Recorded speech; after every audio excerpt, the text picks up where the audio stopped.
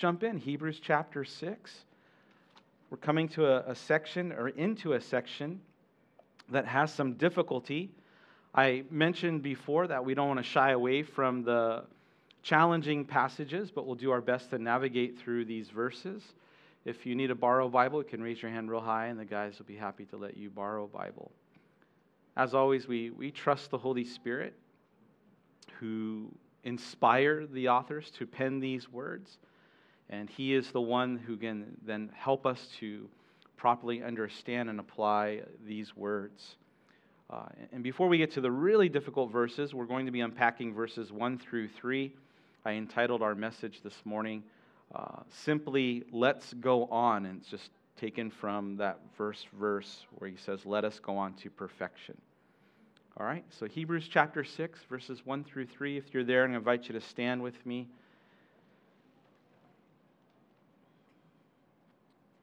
The writer records, therefore, leaving the discussion of the elementary principles of Christ, let us go on to perfection, in not laying again the foundation of repentance from dead works and of faith towards God, of the doctrine of baptisms, of the laying on of hands, of resurrection of the dead, of eternal judgment. And then he says very curiously, and this we will do if God permits. All right, we'll pause there and let's pray.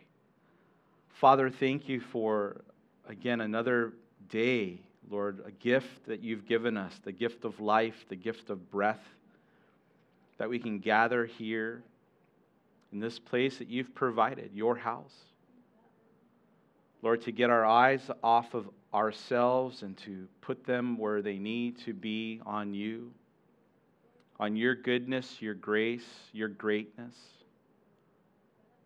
Lord, really, we want to wish you a happy Father's Day. You are a good, good Father to all of us. And Lord, I pray that you would speak to our hearts. We trust, Lord, as we've opened your word, that there is something here you want to say to every single one of us.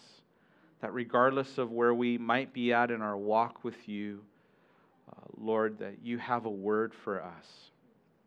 And so I pray that you grant us ears to hear, a heart that's tender and just ready soil to receive what you want to implant, what you want to water, that the truth of your word would grow deeper into our hearts and lives, that the roots would go down deep.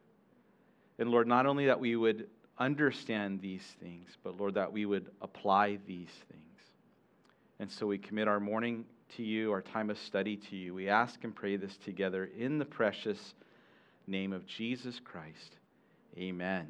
Amen. All right, take a moment, say hello. You can wave at somebody or elbow bump them or however we're greeting these days.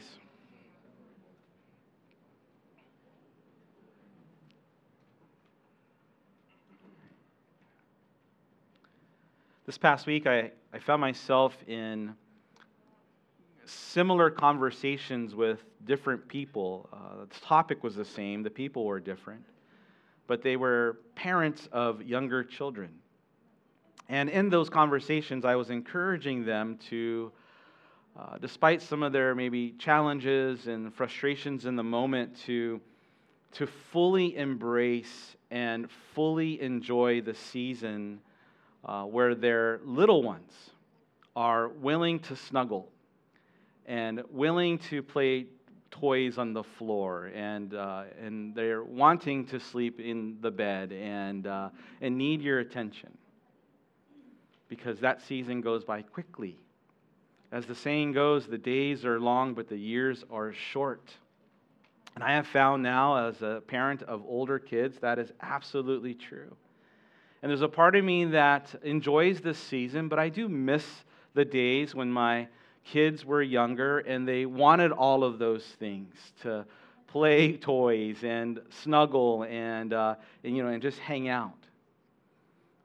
Now, as adults themselves and teenagers, they have other interests.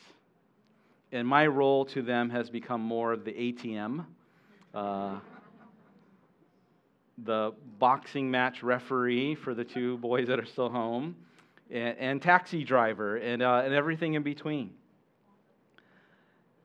You know, it goes without saying, right? An integral part of life is just growing up. And every parent wants their child to grow healthy. I think every parent, every healthy parent, wants their child to learn how to function independently and responsibly, to have life skills, the necessary know-how and wisdom to navigate life and to enjoy life themselves as a mature adult. And as much as there are times where I wish, and maybe you agree and you're in this camp, that we'd wish we could go back in time or that we could just pause time, we understand that it's just part of life. God has designed our life to have this natural progression as we move on from infancy and toddlers and childhood into adulthood, teenage and then adulthood. And it's good. It's good for the kids, and certainly it is good for the parents, for our children to grow and become mature. And it's this section that we have been looking at where we realize that God the Father has the same desire for us as His kids, that you and I might grow spiritually mature. And here we read in chapter 6 of verse 1, this is why the writer then of Hebrews exhorts us, hey, let's go on to maturity. And we noted together that this is what God desires of all of us, that we would grow spiritually mature. And inherent to the Christian life then is the call to spiritual growth. In order for us then to grow in our faith, and hopefully that's what we all want, we must leave behind then childhood things. And this is where the writer of Hebrews brings us. Verse 1, chapter 6, therefore, leaving the discussion, leaving the teaching of the elementary principles of Christ, let us go on to perfection. That word, therefore, we've bumped into this word several times. We're going to continue to bump into this word as we make our way through Hebrews, but it ties us back to the previous thought and verses. And of course, I've said this before, and I'll say it again. Anytime we come to that word, therefore, you want to ask, what therefore is there for? What's the previous thoughts? What's the previous section of verses or chapter so we can understand the context? The writer is carefully constructing his case to demonstrate how Jesus is completely superior to the Old Testament religious system. And the writer, we noted, if you've been with us since the beginning of Hebrews, wasted no time from the opening of his letter to say how Jesus was greater than the prophets. He's greater than angels. He's greater than Moses. And now he's developing this whole thought of how Jesus is greater than Aaron. He's greater than the priesthood. And in fact, the entire sacrificial system. And he's in the middle of developing these thoughts where he then feels like he has to take a little bit of a timeout. And he parks the topic, and then he basically specifically addresses the reader. And there are three areas of concern that he had. The first concern, and we looked at it last week in depth from verse 11 where he says, I have a lot more to say to you. It's a little bit hard to explain, not because the topic is hard, not because he doesn't have the ability to do so, but because they have become dull of hearing. And so one of the concerns was just that they had become dull of hearing. Basically, they have lost interest in listening and learning so that they might grow. And they then were guilty of this spiritual regression. Not as though they just kind of stopped and were in an arrested development, but in fact they had stopped and they had begun to slide backwards, where he says, and you need again for someone to teach you these things. And you need again to have to receive spiritual milk. where he said, but instead you should be partaking of robust spiritual meat, not being content with rudimentary milk. And thirdly, there's a concern. There's this ignorance that existed amongst some of them. They were in a dangerous place of refusing the truth and having such an apathy to the truth. They found themselves in a precarious place. And that's where we'll go next week, where he says it's impossible for those who are once enlightened. And he talks about how if they fall away, then to renew themselves again to repentance. It's a very interesting section. But before he gets there, here's the second concern. He wants then them, by proxy us, hey, we need to move on. He's made the case that spiritual milk is for babies. He's made the case that solid food is for the mature. And now here's the application of it. And it's very simple. The direction is then forward. The direction is that we need to move on. We need to leave that and keep going. Now, we talked before, it's important for us to learn the basics of our faith, to understand what it is that we believe and why we believe it, to have a foundation. That's important.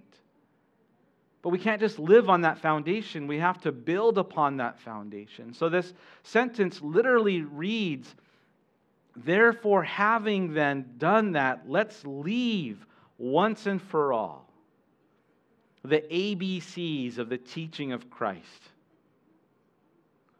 Again, when we were in kindergarten, it was appropriate to learn how to write and learn our ABCs in the alphabet. Our katakana and hiragana. There are 26 letters in the American alphabet, but I only know 25 letters. I don't know why. All right, there's my little gifts there. Listen, we learn the ABC so that we can, read words and then sentences and then books. It's foundational and it's formational and they're necessary tools, but it enables us then to grow. It enables us then to enhance. It enables us to accelerate in our learning. We don't need to have to learn the alphabet over and over again. And this is what the writer is saying. And you master those basics so you can move on to mature and better things. You've learned to tie your shoes so that you can then play sports, lace up your cleats, enjoy complex things and enriching things. I mean, how silly it would be to be a part of a professional sports team. One of the kids that said Happy Father's Day was James's son, Taishi. He just recently turned 18, but he plays professional soccer. He plays for the FC Tokyo team. I don't think that we need to go and say, hey, Taishi, let me teach you how to tie your shoes. And every day, let's learn how to tie your shoes. Here's the rabbit, chases the tree, let's go through the hole, right? That would be ridiculous. Unnecessary. And again, this is what the writer is saying. It's unnecessary. We need to move on, grow up in our Christian faith. And I want to say this in love, gang.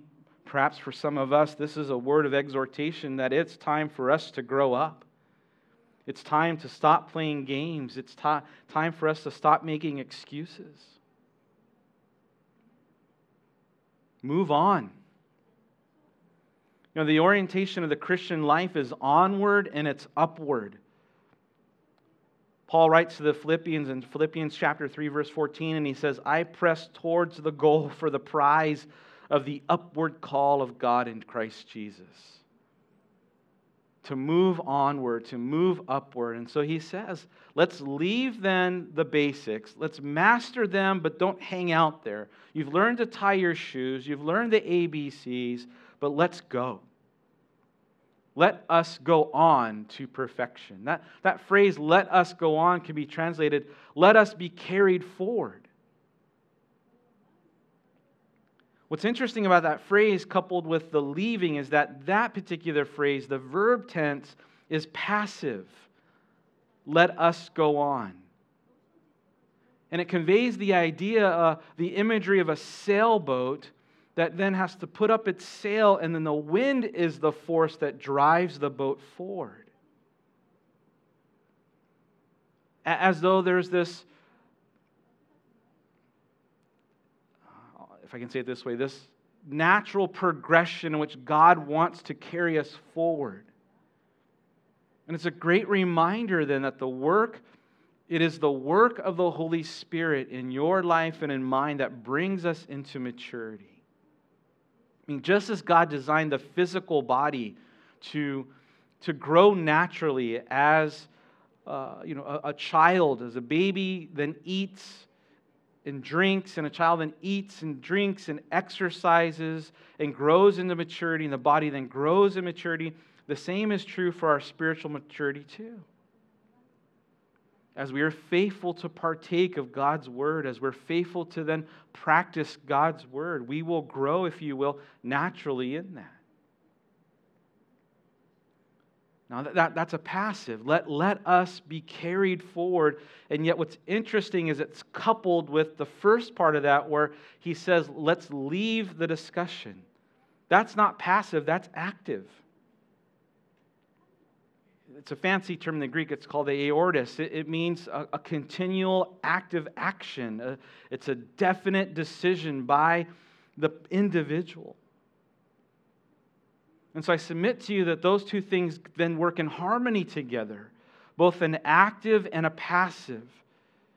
It reminds us then that the Christian faith is not simply, well, we're just going to let go and let God. But it requires then us a personal ownership, a personal initiative and responsibility on our part. Well, God is faithful. He will supply the wind. He will supply the empowerment that we need, but we have to put up the sail. Because we will not drift into maturity. Right? We made that point, I think, 2 weeks ago. And again, all of this then is it's the sanctifying work of the Holy Spirit in your life and in mine. And it works in concert as we continue to press forward, yielded to the Spirit. This continual surrendering then, this continual dying to ourselves and picking up our cross and following the Lord daily. What is the measure of our maturity? We noted last week, the measure of our maturity isn't just knowing these things, but it is the knowing and then the doing. It is the obedience to the Word of God. That is the measure. Where we learn what God says and then we apply what God says. It's us saying yes to the Spirit and no to our sinful flesh. Our maturity is not a product of our self-efforts,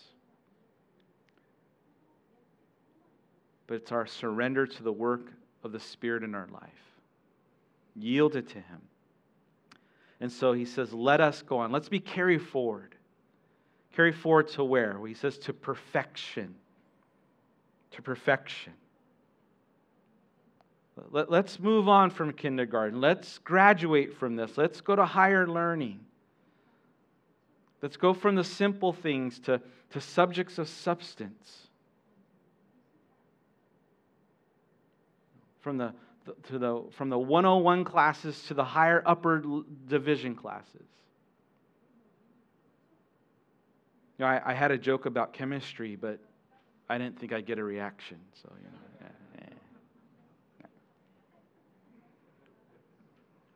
What is the degree that God wants us to achieve? Where is the Lord bringing us? Well, we read here, let's go on to perfection. Now, when we read that word perfection, don't think, oh, I'm going to be perfect.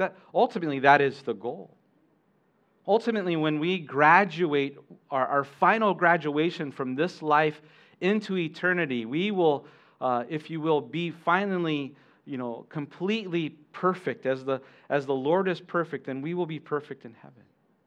But until that day, we are works in progress. Until that day, we are going from glory to glory as God is working in us. And so here, what does it mean then? Perfection then means to be complete or mature. It means to be fully grown.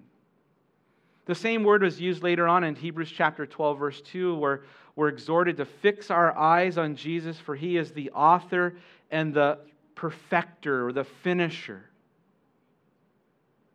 It's the same word. So what is our goal then?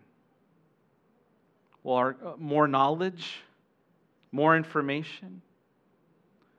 Here's a great reminder of our goal. What does God want to work in our life and through our life? Isn't that just we be more head knowledge?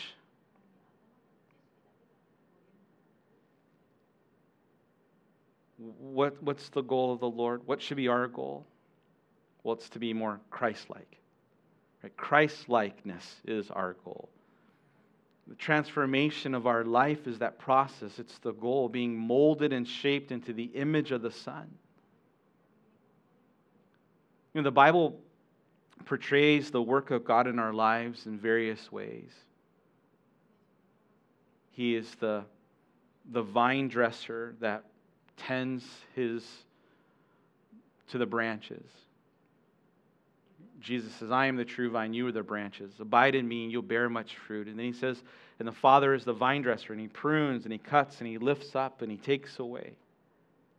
And so the work of the Lord is described that way. But the work of the Lord is also described as God is the master potter, the master artisan and craftsman, and we are a lump of clay sitting on the potter's wheel. And round we go. And as the master potter then puts pressure and stretches and pulls and works, and he does his work in our life. In 2 Corinthians 3:18, it says, we are being transformed to the same image of Christ from glory to glory just by the Spirit of the Lord. And then we're also exhorted not to be conformed to this world. Josh taught this a couple weeks ago from Romans 12:2, but be transformed by the renewing of our minds. And so it's the work of God's all-sufficient and all-active grace in our lives, but it empowers us to advance. It empowers us to move on from the basics and make progress. Again, can I say this in love? Let's not be easily content with the present status of our spiritual progress, but press forward. Let us press forward. Let us move on to Christ-likeness. He goes on to say, and not laying again the foundation of repentance from dead works and of faith towards God. And then he lists these other things in verse 2 as well. Now the writer here changes, notice with me, the analogy from bodies, from babies and bottles, from milk and meat, now to buildings. He's talking about foundations. I had a great joke about construction, but I'm still working on it. Did you guys know I'm building a house? I'm building a house. The first floor is going great, but the second floor, that's another story. Now, the writer is saying, hey, let's make sure we've laid the right foundation, but don't go and relay the foundation repeatedly. It's unnecessary.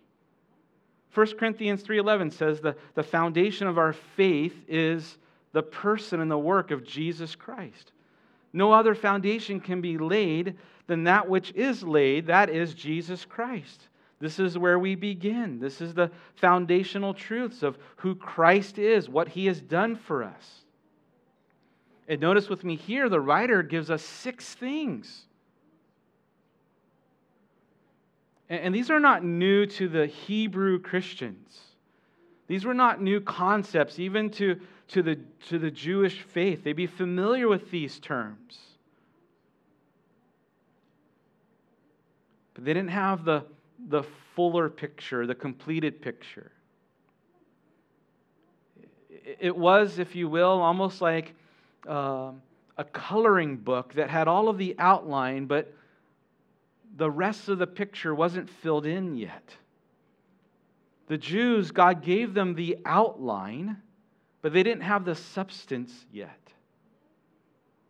Christ then comes in and fulfills all of that, provides the color for all of the pictures that they have been given.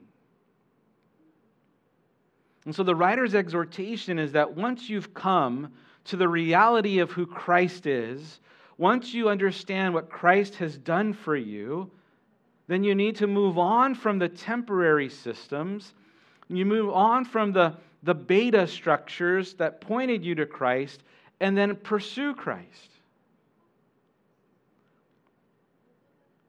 It's to leave the shadows and the types and the pictures and the sacrifices of the Old Testament.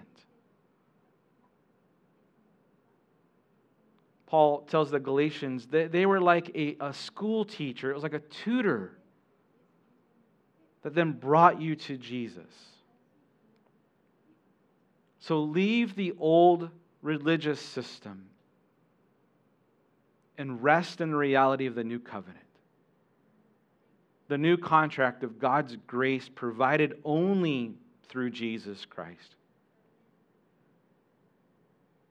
Gang, through the summer, our church usually shrinks, as a lot of churches in Okinawa do, especially that have, the military that are part of the church body.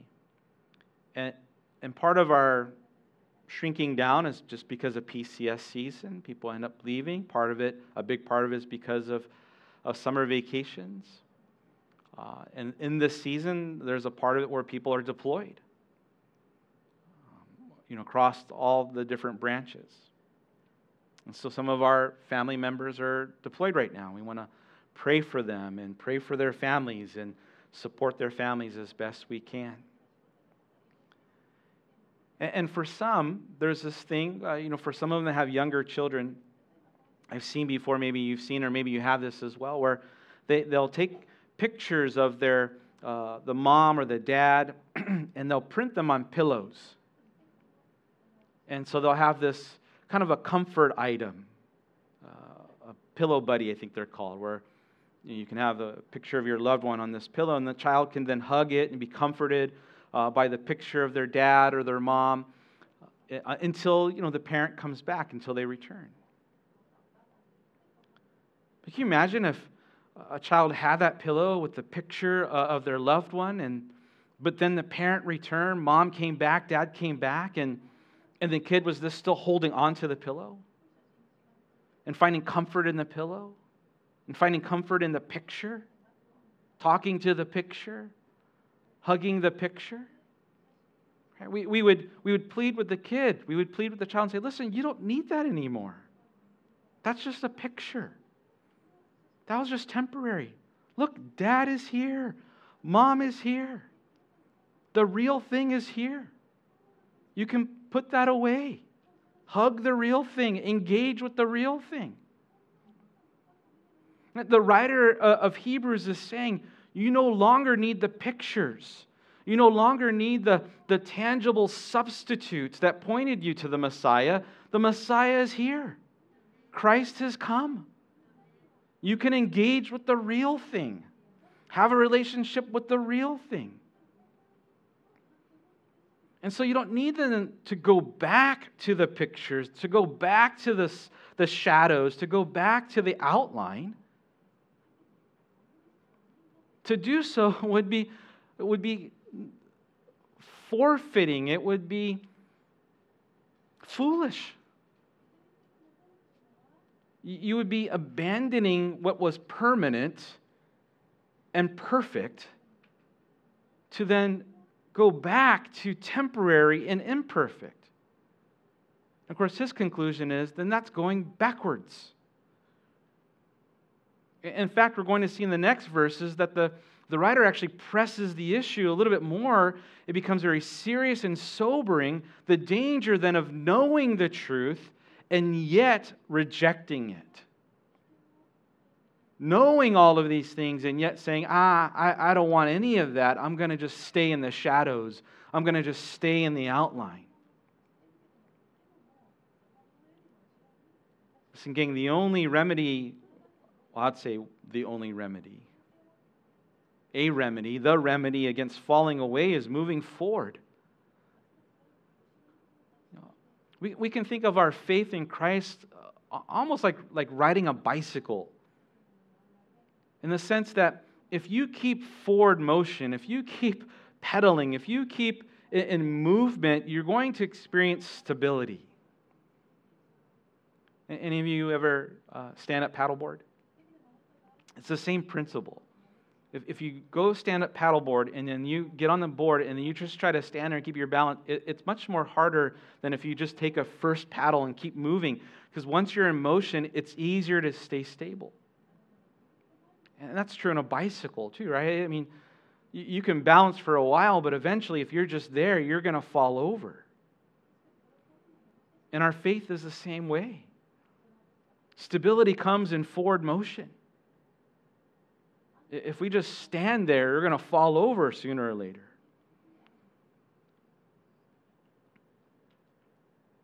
But what does he mean then to this foundation of repentance from dead works and of faith towards God? The 6 foundational truths that the writer lists out. And the question then for us is, do we know these? Can we say that we hold these firm and we've grown from them? Of repentance from dead works, of faith towards God, the doctrine of baptisms or washings, your translation might read, the laying on of hands, the resurrection of the dead, and number 6, of eternal judgment. Here's a question: how are we on those topics? Not them, but how are we? Are we solid on this? We can move on to the next section. One way to consider these is to group them in pairs, because they do seem to go together. The first two, there at the end of verse 1, of repentance from dead works and faith towards God, one way you can group them is you can say, well, these deal with our salvation. These are the basics of our salvation. The first things that we come to when we come to Christ. Repentance and belief. 2 Timothy 2:19 says, "But God's firm foundation stands, bearing the seal. The Lord knows those who are His, and let everyone who names the name of Jesus Christ depart from iniquity," or repent from sin. Right, when we come to Christ, we have repented. We have turned away from our old life of sin. Mark chapter 1, verses 14 through 15 tells us that Jesus came preaching the kingdom of the gospel of the kingdom of God. And He said, the time is fulfilled, the time is now, and the kingdom of God is at hand. Repent and believe in the gospel. That Greek word for repentance, it's a compound word. It's the word metanoia. And it means to change your mind. But it's not just change your mind. It's not just change your thoughts. It's the idea of you change your way of thinking, which means then you change your way of doing.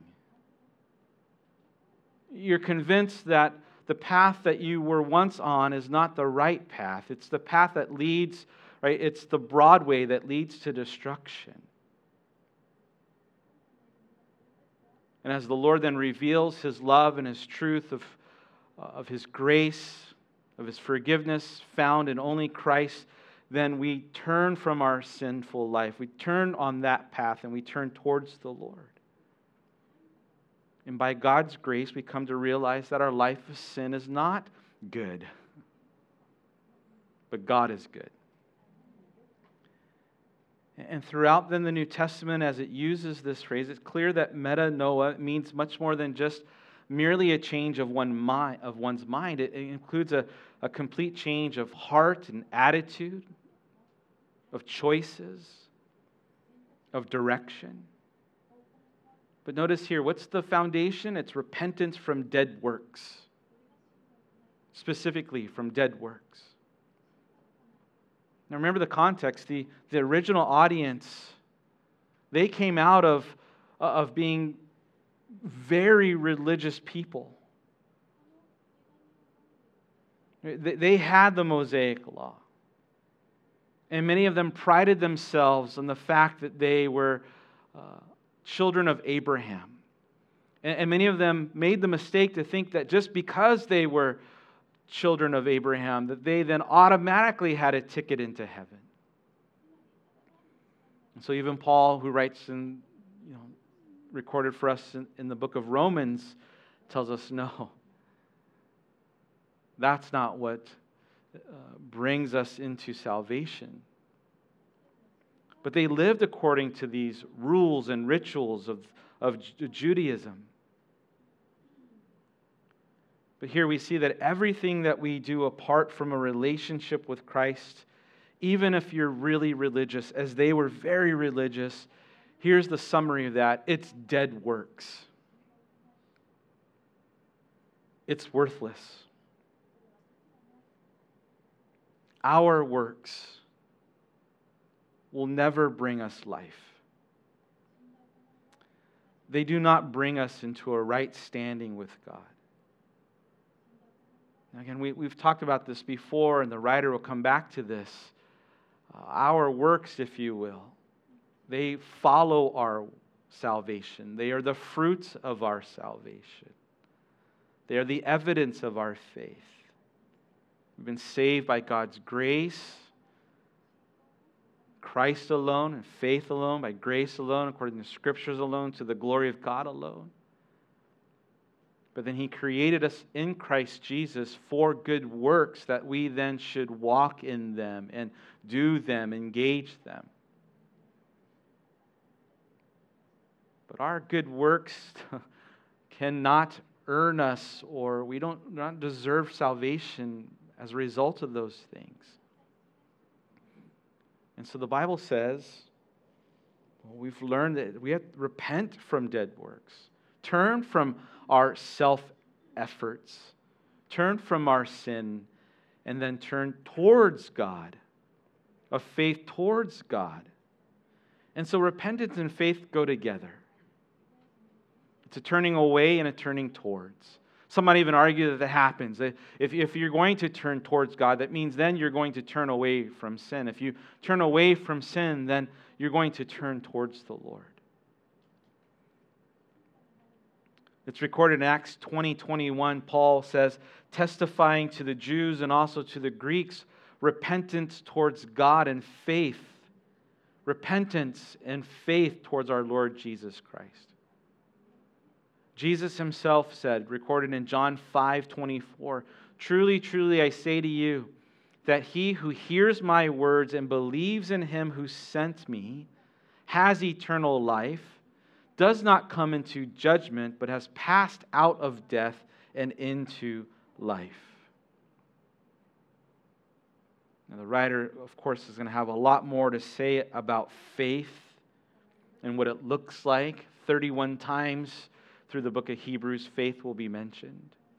We're going to get a whole 2 chapters, and when we get to chapter 11 and 12, dedicated to faith and what faith looks like and how it's fleshed out in a person's life. In testimonies, we call it the Hall of Faith, all through chapter 11. But here the context is the basics. It's Christianity 101. The beginning of our salvation when we come to Christ, well, it includes then repentance and belief. Repenting from our old life and faith towards God. He goes on to say, of doctrine of baptisms or washings and of the laying on of hands. These are foundational things that we should know, that we should have solid. He's saying we should have this, we should master these things so we can move on from these things. To know them and then experience them, to do them. If the first two had to do with our salvation, I would submit that these two have to do with our identity and our community in the body of Christ. Now, some translations read the doctrine or the teaching of washings. And both of those things, if you are the idea of they're in the plural, washings or baptisms. Again, for the Jews, there were several types of ceremonial washings that they could or would adhere to. It was part of their culture. It was part of their custom. It was even part of the Old Testament law, what God had prescribed for them to do. It was integral to their worship in their daily life, in fact. If if and when you come with us to Israel, there's still places that we'll go, and there's still where you'll see, ceremonial baths and washings, that fountains that are there. And so they had a familiarity with this. And just as God designed the entire system to be this giant storybook that points us to Christ, the elements of the story and the events of the story of the Old Testament, those are symbolic too. We can look at certain things and say, oh, that's a picture of Christ as well. The tabernacle and the temple, the ark that Noah built and the Ark of the Covenant. Those are all symbolic. They all point us to Christ. The sacrificial system, the feasts and the festivals. It's amazing. And the writer of Hebrews will help us to understand that a little bit better. But, all of the various ceremonial washings, in fact, point us to the purity and the holiness, the identity that God desired in His people. Why was the priest, when called into service, anointed both with oil and with blood?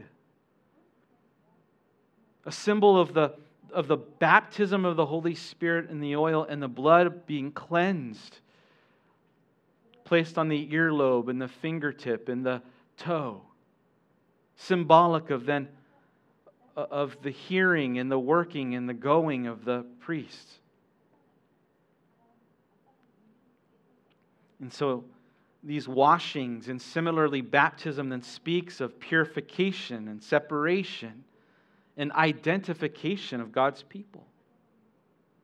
And so there were these various washings that you can look at and how they symbolized and represented the certain parts of the character of God. And similarly, when we look at baptisms, and I want to submit to you that the Bible talks about 3 different baptisms. There is a spiritual transaction that at our conversion. And when you and I come to faith in Christ, it's described in so many different ways. It's described as us being born again. It's described as us being redeemed. It's described as us being purchased, adopted, transferred, transformed. These beautiful ways, and all describing the same transaction. And baptism is included in that.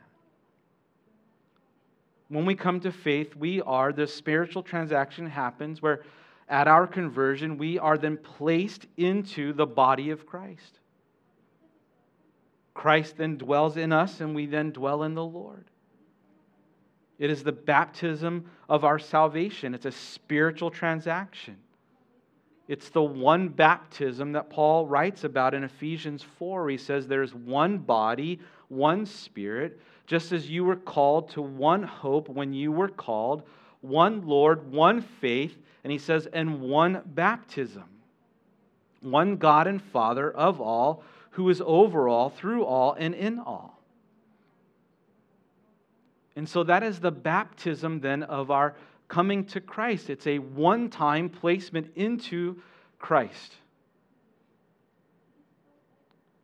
Where Paul says, now that we're in Christ, all the old things are done away with. They are gone, and we are a new creation in Christ Jesus. We've been cleansed by the blood of Christ. This is our positional sanctification. Fancy term, this is our justification. We stand justified before the Lord because of what Christ has done for us. We weren't holy, but now we are holy. Not because of what we have done, not because of our rituals or religion or our good works. It's everything because of what Christ has done. And so we come then into that truth. And we stand in that truth. We're baptized in that. That's one. The second baptism is water baptism. And that is primarily a physical transaction. Of course, I believe there's a spiritual component to it. It's certainly an emotional thing. It's a thing to be celebrated, but primarily it's a physical transaction. In the New Testament, a person who responded to the gospel as they repented of their sins, as they received Jesus Christ as their Lord and Savior, often we find then that's demonstrated in a ceremony by being baptized in a body of water. And this is what we do when we go to the beach. Right? Water baptism is the outward symbol of our spiritual baptism in Christ. It is the outward demonstration, is the outward ceremony of the spiritual cleansing that we've received. Something's happened inside of us, and now we're going to demonstrate that outwardly. And it speaks of purification, of holiness. It speaks of our identification. Just as Jesus died, was buried, and resurrected, us going under the water is a symbol of that, of us dying to our old self, of coming into new life and resurrected to new life. I think we all understand it's not water baptism that cleanses us of our sin. It's not water baptism that saves us. That's not how we're cleansed. I used to be addicted to soap, but I'm clean now. Right. Listen, water baptism is just an outward symbol. It's a ceremony. And so there's our baptism into the body of Christ. That's a spiritual transaction. There's the water baptism. This is the doctrine of baptisms. This is the doctrine of washings. Now here's the third one I want to submit to you. And I realize different people have different ideas on this, but the third baptism is also a spiritual baptism. It has different descriptors. Just like when we come to salvation, when we come to faith in Christ, we're born again, we're adopted, we're redeemed, we're regenerated. Spiritual baptism has the descriptor of being infilled with the Holy Spirit, or the coming upon of the Holy Spirit. Jesus says in the book of Acts, Acts chapter 1:5, that John truly baptized you with water, but you shall be baptized with the Holy Spirit not many days from now. He goes on to say in Acts 1:8, and you shall receive power when the Holy Spirit comes upon you. And you shall be witnesses to me in Jerusalem, all Judea and Samaria, and the end of the earth. Acts 1:8. Later on, we read in Acts chapter 2, verse 4, the disciples were filled with the Holy Spirit. Later on from there, we read again in Acts chapter 4, verse 31, and when they had prayed, the place that they had assembled, and this is after Pentecost, by the way, the place was shaken. And they were all filled with the Holy Spirit, and they began to speak the word of God with boldness. And by the way, there are those who say, oh, the sign of the baptism of the Holy Spirit is, speaking in tongues, speaking in these different languages. Some would even go as far to say that's the sign of being saved. I would politely and kindly disagree with both of those things. We see here in Acts 4:31, the Holy Spirit filled, and they spoke the word of God with boldness. So certainly includes those other dynamic gifts and manifestations, but they're not exclusive to those things. But I do believe that the Scriptures teach there is a separate spiritual dynamic from our salvation. There is a unique empowering of God's Spirit upon our life. That word for, and you shall receive power, it's the word dunamis, where we get the word dynamite or dynamic from. It is the empowering of our practical sanctification. Well, we have positional sanctification. The Spirit of God has come inside of us. We're justified, and now we're to live out that life victorious, life joyful. And again, what was the primary way in which the Spirit then was going to manifest Himself through the lives after empowering them? They were going to be His witnesses, the witnesses of Christ. Jesus says, here's how the world will know you, by your love for one another. Paul writes to the Corinthian church, who we talked about last week, very gifted, and yet he corrects them and says, it's not giftedness that necessarily equals maturity. You can do all of these things, but if you don't have love, then you're a noisy gong, right? You're a clanging cymbal.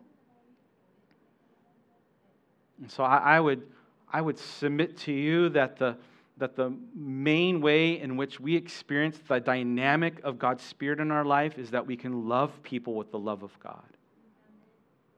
It is the fruit of God's Spirit. It enables us to love others and resist the temptations of our flesh and our sin. And so to understand the doctrine of baptisms is important. Because often I think they're because of abuse, because of misinformed instruction of the spiritual gifts. In fact, it's one of the things that the writer, Paul tells us, let's not be ignorant of these things. And yet, so often we find that often the church is misinformed. We want to learn it biblically and apply it biblically. He goes on to say in the laying of hands. Of course, the laying of hands is one way in which the empowering of the Spirit was received. It too was a symbolic gesture.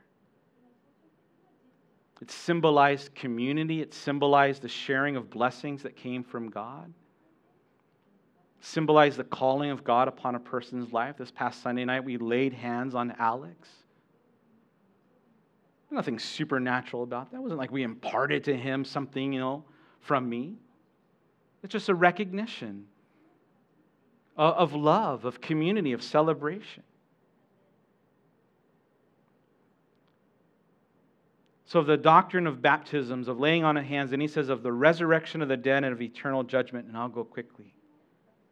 The last two deal with the future. The first two deal with our coming to faith. The second two deal with our community, our identification in Christ. And these last two deal when we depart from this life. And I did have one last dad joke about immortality. It never gets old. The Bible teaches there are two resurrections. There's the resurrection of the saved, and there's the resurrection of the lost. You can mark this and read it later, John chapter 5, verses 24 through 29. Jesus talks about those who believe in His word and believe in Him will have everlasting life. And to have everlasting life means that we will not come into His judgment. We'll pass from death into life. And He goes on to say, listen, don't marvel that I say these things. Because the dead, when they hear my voice, they're going to come forth. Some to the resurrection of life and others to the resurrection of condemnation. You fast forward to the book of Revelation and there's this scene in heaven in chapter 20. John writes and says, there are those who then resurrected, and he says this is the first resurrection.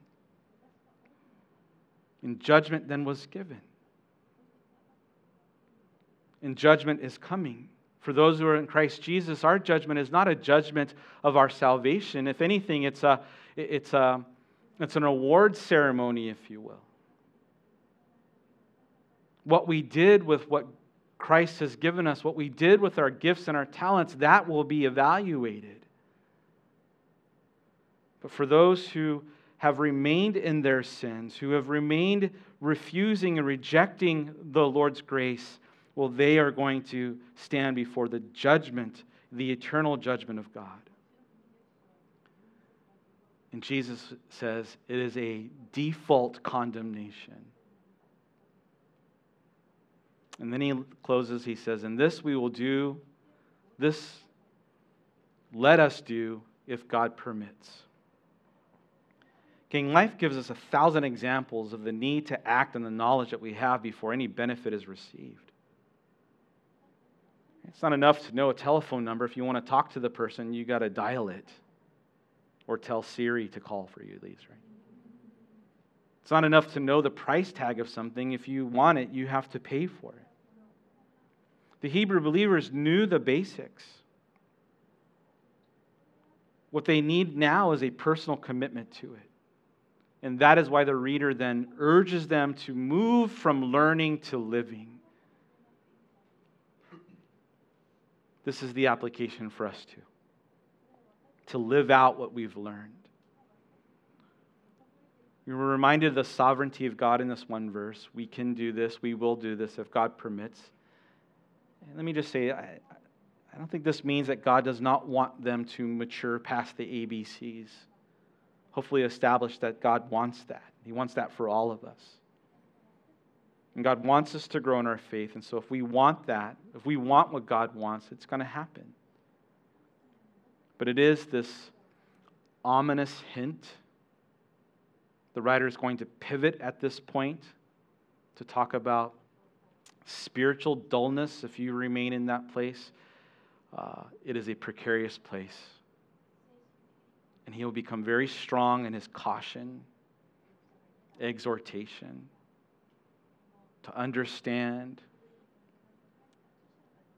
that, for the reader to fully heed at this juncture. Because there seems to be this point that if anyone persists in, or I should say persists in pursuing a life away from the Lord, at some point it's going to put them beyond the reach of the Holy Spirit. We will unpack those verses next Sunday. Sans dad jokes, though. All right. Father, thank you for your word. Thank you, God, for your exhortation for us to move on, to grow up. Lord, practically, it's good for us. We got to stop playing games. We need to move on from the basics. And Lord, I pray that we would grab a hold of these foundational things, to understand them and what they then mean for our life today, to experience you in your fullness, to have assurance then of our salvation, to what it means then for us to persevere in our faith as we press forward and upward to the call and prize of Christ Jesus. God, I pray that all of us would grow up together. Will we grab a hold of fuller things and mature things? And so, Lord, just commit this study to you, and may your Spirit speak and lead and guide us. In Jesus' name we pray. Amen.